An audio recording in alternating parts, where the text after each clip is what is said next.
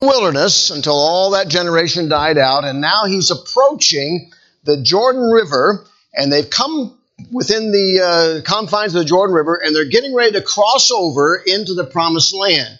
Now, to me, that's a beautiful picture of what we're facing here. God has done some marvelous things to help us through very difficult hours in our church.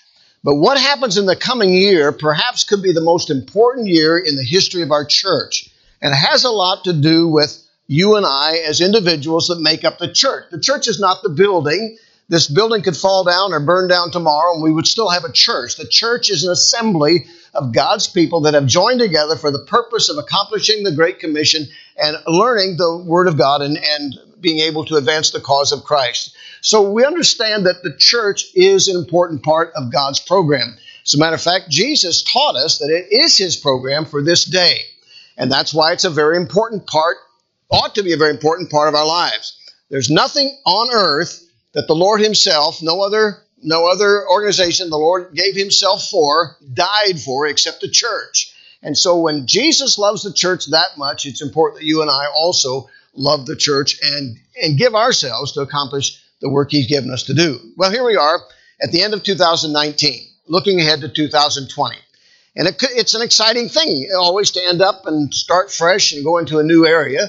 And I think it was probably a little bit that way in Joshua's life. After all, he had been one of the original 12 spies that went into the land and at Moses' command, and they looked all over the land, came back with the reports. 2 were faithful, 10 were discouraged, and so the people got discouraged. So Joshua had to march with that crowd for 40 years as he watched that whole generation die off, Joshua and Caleb. Now he's ready to go in the Promised Land. I'm sure he's excited. He sends some spies into Jericho. Go check it out. They come back and say, we can take it. It's ours. God's given it to us. So what a marvelous time it was for Joshua and his people. But there was something very important Joshua had to say to his people. And if I don't know about you, but if I had been Joshua, I perhaps would have tried to say something like, fellas, we need to get our act together. We need to get in some training here and learn what we're going to do to defeat these enemies of ours. Or he might have said, now, we need to call a prayer meeting because this is a bigger job than any of us. That would have been a very spiritual thing to do and probably a good thing, but that's not what he did. What he did is something that I believe is important for you and I to do as we face the new year. As a matter of fact, I think it's the key thing. If we're going to face the new year and go into it confident of God's blessing upon us as individuals, us as assembly, this is what has to happen. I want to draw your attention, please, if you would, down to verse 5, where Joshua said unto the people, sanctify yourselves, for tomorrow the Lord will do wonders among you. There is a phrase that I want you to focus on this morning, sanctify yourselves. Before I go on, I've got a little bit of a raspiness here, and I don't think it's me. I usually am, but it's not. I think it's in the mic. Maybe you could help me on that, Josh, a little bit. Now, that was a marvelous thing, and I'm going to draw your attention to that this morning. But I want you to take your Bible and go over a couple more chapters, because you know that God did indeed give them Jericho, and it was a marvelous victory and a miraculous victory. But then they went against Ai. And in the attack of Ai, some of God's people were killed, and the city was not taken the first time. Joshua is very distraught by this because he assumed God was going to be with him in Ai like he was in Jericho. But he finds out that that's not the case. And so we see in verse 6 of chapter 7, Joshua rent his clothes and fell to the earth upon his face before the ark of the Lord until the eventide, he and the elders of Israel, and put dust upon their heads. And Joshua said, alas, O Lord God, wherefore hast thou at all brought this people over Jordan to deliver us into the hand of the Amorites to destroy us? Would to God we had been content and dwelt on the other side Jordan. Now Joshua's in a complaining mode. And so he said, O Lord, what shall I say? Verse 8, when Israel turneth their backs before their enemies, for the Canaanites and all the inhabitants of the land shall hear of it, shall environ us around and cut off our name from the earth. And what wilt thou do unto thy great name?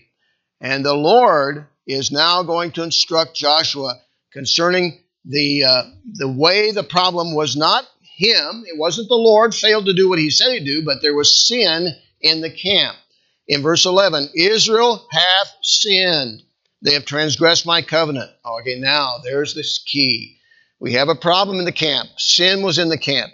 What's the Lord's answer to that? Look at verse 13. Up, sanctify the people, and say, sanctify yourselves against tomorrow. For thus saith the Lord, there is an accursed thing in the midst of thee, O Israel. Thou canst not stand before thine enemies until you take away the accursed thing from among you. Back to chapter 3. Joshua said to the people, verse 5, sanctify yourselves, for tomorrow the Lord will do wonders among you. Back to chapter 7. God says to Joshua, up, sanctify the people, and say, sanctify yourselves against tomorrow. It seems to me that theme carries through a number of places in the Word of God. We find it twice in the book of Leviticus, when God gives the law to his people. He tells you, you're going to be a peculiar people, you'll be the apple of mine eye, but you must sanctify yourselves. We find it also, as we see in Josiah, before the great revival came in his reign. He told the people as they prepared to restore the temple sacrifices, sanctify yourselves. What am I saying? The word sanctify is the word from which we get the word holiness, or to make holy. Sanctify is a word that has to do with God's people being unique and separate from the world around them. It's what draws us together as a people and makes us separate from the world in which we live. God's command for his people as they enter into a new phase, especially a new era of Christian walk, is to sanctify yourself. Now, there's an important principle there that I believe we need to pay attention to this morning. And so I'm going to ask you to give me your attention for a few short moments this morning as I speak on that subject, a necessary preparation for the new year. Would you pray with me, please? Our Father, as we look into the new year, we obviously have no knowledge of what you know about the new year. But Lord, we believe that this word that was given to Joshua is the word that we need to have for our hearts this morning. We cannot expect your blessing, O Father, unless we obey your word. And so help us, I pray, to have a heart to listen, an ear to hear, and a heart to obey. And we'll certainly thank you for what you do in this hour, believing, O Lord, that your word is quick and powerful and sharper than any two-edged sword. It will indeed pierce even to the dividing asunder of soul and spirit and joints and marrow, and discern the thoughts and intents of our heart. So, Lord, accomplish your purpose in these few moments we have. In Jesus' name I pray. Amen. I want to ask you this question. If that is a command, why is it important? What is the reason for the command? Why does God tell us to sanctify ourselves?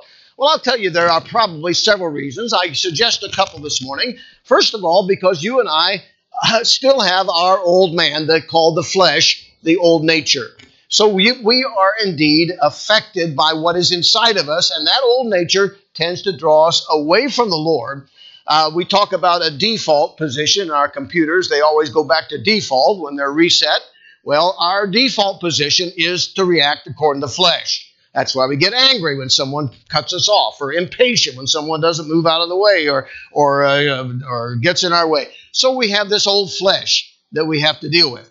I want you to see what the Bible says about that over in the book of Galatians, if you'll turn there very quickly. And I won't ask you to turn to a lot of passages this morning, but this is an important one. Galatians chapter 5, the Bible tells us exactly what the flesh involves. And I want you to understand this is why sanctification is essential. Because even though we're saved, we still have the old nature. We understand that very clearly in the Word of God.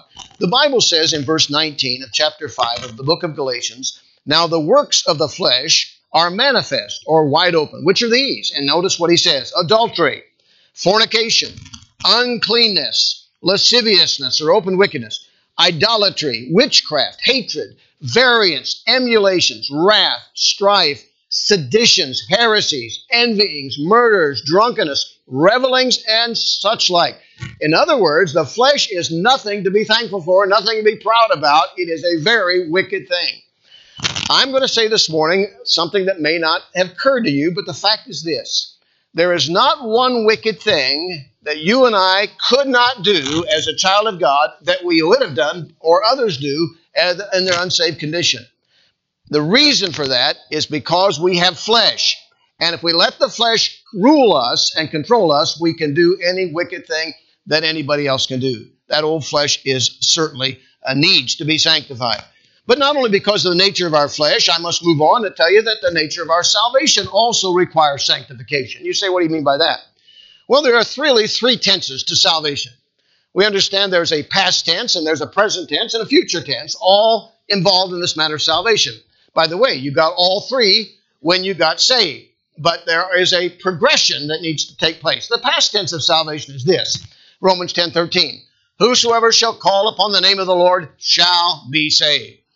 If you're saved this morning, it's because at some time or another you were made aware of the fact that you were a sinner and could not make it to heaven on your own, and were told that Jesus Christ is the only way for anyone to go to heaven. And you, by faith, received the Lord Jesus Christ as your salvation and trusting in Him as your Savior. That means that one time in the past you were saved.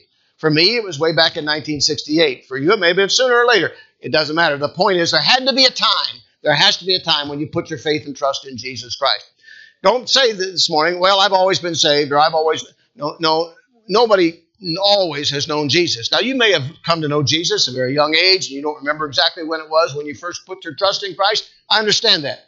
But we are born sinners, and there has to be a time in our life when we receive the Lord Jesus Christ for salvation. That's the past. But now we have a present tense of salvation, and that's found in Romans 5 and verse 10. The Bible says in that verse, if when we were enemies, we were reconciled to God by the death of His Son, that's past tense, much more, being reconciled, we shall be saved by His life. In other words, our salvation is continuing because the life of Jesus lives in us. Christ in you, the hope of glory. That's the key of this growth in grace. You and I, in ourselves, are, like Paul said, the things I would do, I don't do, I can't do, and the things I don't want to do, I do. And so he's frustrated in Romans 7 about all the frustrations that he faces in life. But he says, what's the answer to this? He says, I thank my God through Jesus Christ.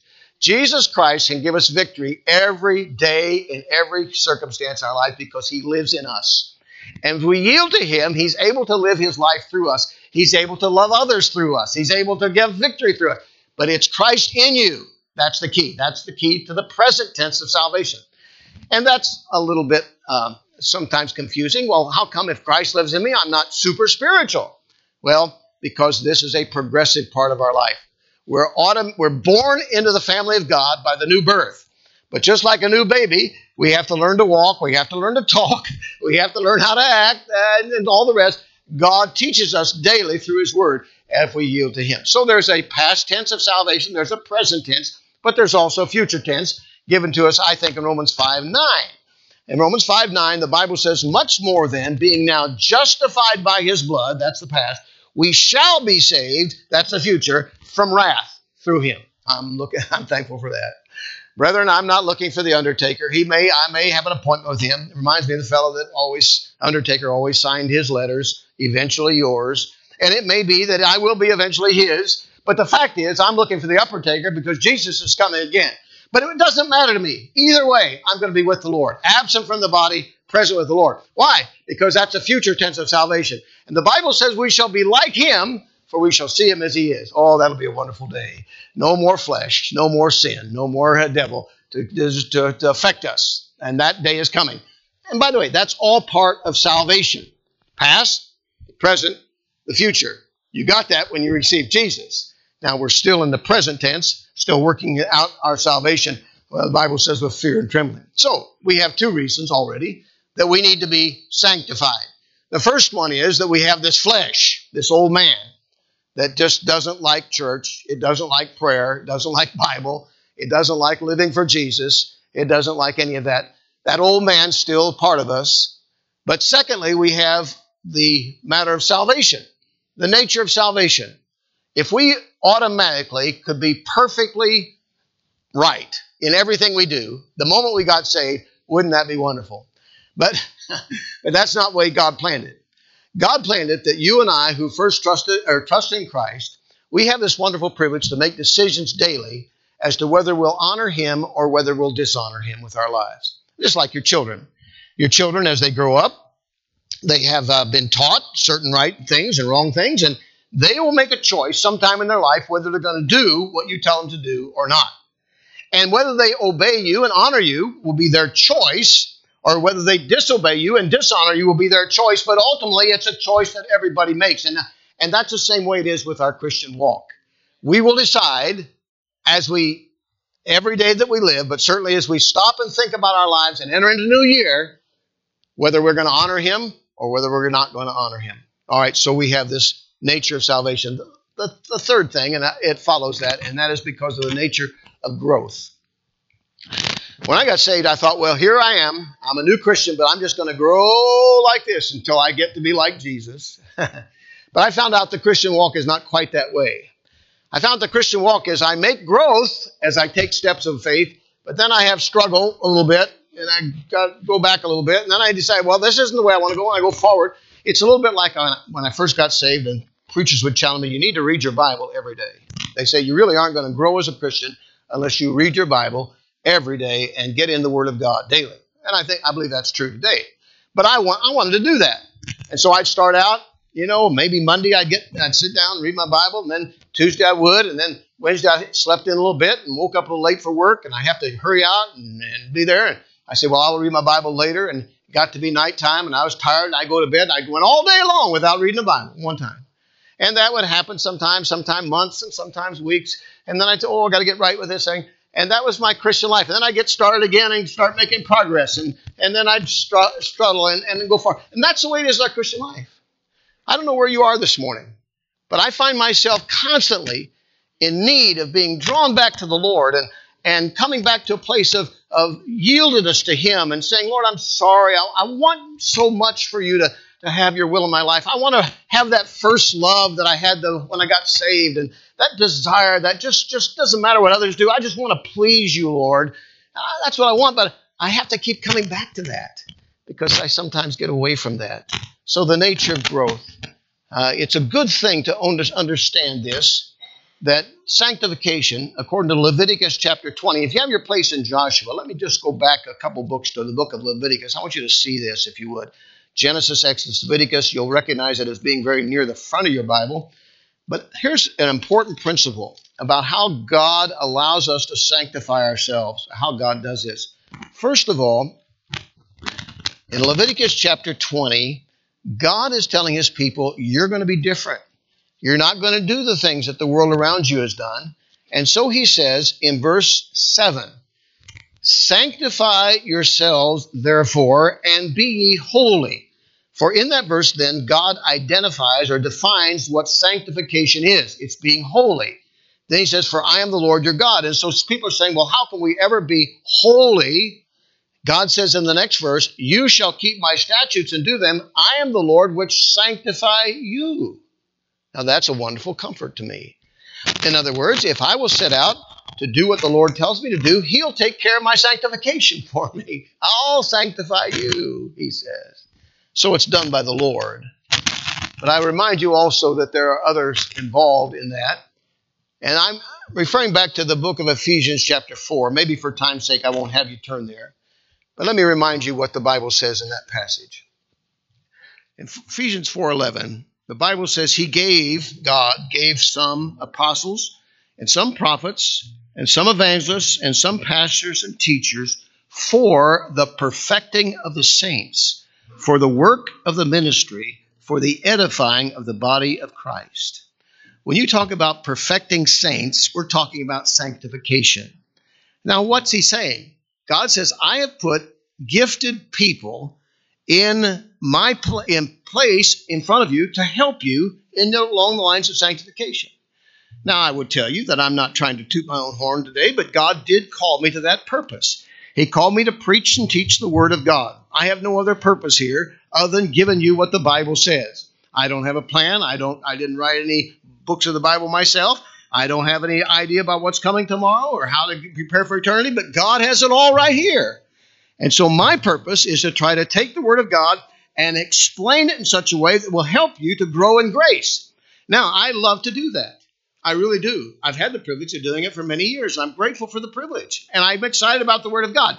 It's exciting to me because I never have to go back and say, I was wrong about that. If I was preaching the Word of God, then it was always right. That's a marvelous thing. The weatherman can't say that, but I can say that if I just preach what the Bible says. All right, so that's a blessing for me. But here's the point. If I'm going to do my job, it's required that you do your job. You say, what's my job? Well, it's the same it is if you fix a big Christmas dinner and you invite your family and nobody shows up. Well, the food can be beautifully done and nicely done, but if nobody's there to eat it, what good is it? And I can spend my hours, and I love to spend in the Word of God to get it in a place where it can be handed out and helped. But if you don't show up, it doesn't do you any good. You understand that? You got to get to church. Is that simple enough? So if we're going to sanctify ourselves, we got to take advantage of the opportunities God has given to us. And the church was God's plan.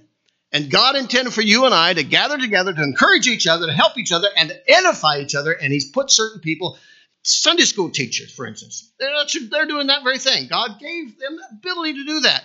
So the children and the adults and the teens and others being taught the Word of God. And then we gather together, and I have the opportunity to do the same thing. And then we get together tonight, we do the same thing. And we get together on Wednesday, we do the same. What we're doing is trying to get ourselves in a place where God can use us. Sanctify yourselves, He said. How do I do that, Lord?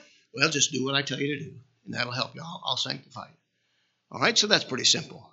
But He says, first of all, because of the nature of our flesh and because of the nature of our salvation, because of the nature of growth, we need to be sanctified. So it's done by the Lord, developed through our ministry of others, but it's also dependent upon our own decisions. I decide every day whether I'm going to be spiritual or not. I decide whether I'm going to be yielded to the Lord, filled with the Spirit, or whether I'm going to be walking according to the flesh. And by the way, you do too. You do too. We all do.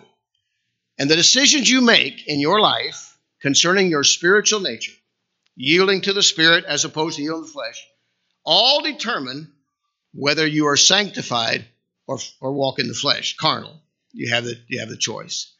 Sanctification is not something held up for just a few, people that, live off in some sort of remote place and just keep themselves. No, sanctification is for every child of God. He said to that whole congregation before they went across the river, now you sanctify yourselves. God told the people when they lost the battle of Ai, Joshua, tell them to sanctify themselves. We got to get these things straightened out. We're going to be making some progress. Some things are going to happen here. So the people need to be sanctified. And that's what God is telling us today. 2020 looms in front of us. What's going to happen in 2020? I don't know, and you don't either. But I know that God is preparing us today by reminding us that the way that we prepare for the unknown is to be sanctified, to be right with God in every area of our lives. Just be yielded to Him. So what is my responsibility in this whole matter? Well, I suggest 4 things, and then I'm finished. First of all, I would suggest, thorough examination. A thorough examination. The Bible says in 1 Corinthians chapter 11, in that great passage on the Lord's Supper, He says, let a man examine himself. It's not up to me or up to you to judge me or me to judge you, but I believe we are to judge ourselves. Paul told the Christians, if you would judge ourselves, we should not be judged. So that's a good thing. Examine yourself. Examine yourself. In just a few short weeks, I'll have my annual meeting with my doctor. What a joy it is. And he checks me, my lungs and my heart, my everything, just checks out. That's what he's done. That's what he does. He examines me to see if there's a problem. And I let him do it. I actually pay him to do it, believe it or not. But how much more important it is for me to examine my spiritual condition, because that determines whether I am going to receive the blessing of God or whether I'm going to enter into this new year without that blessing. Oh, how I need the blessing of God. We as a church ought to understand that more than anyone else. We understood that for a time we hung by a slim thread, wondering if God was going to preserve this work, and how marvelously He has in these last 3 years or so. I confess that it's not me, it's Him. But that doesn't mean He will continue to do so. I have a responsibility before God to be right with Him.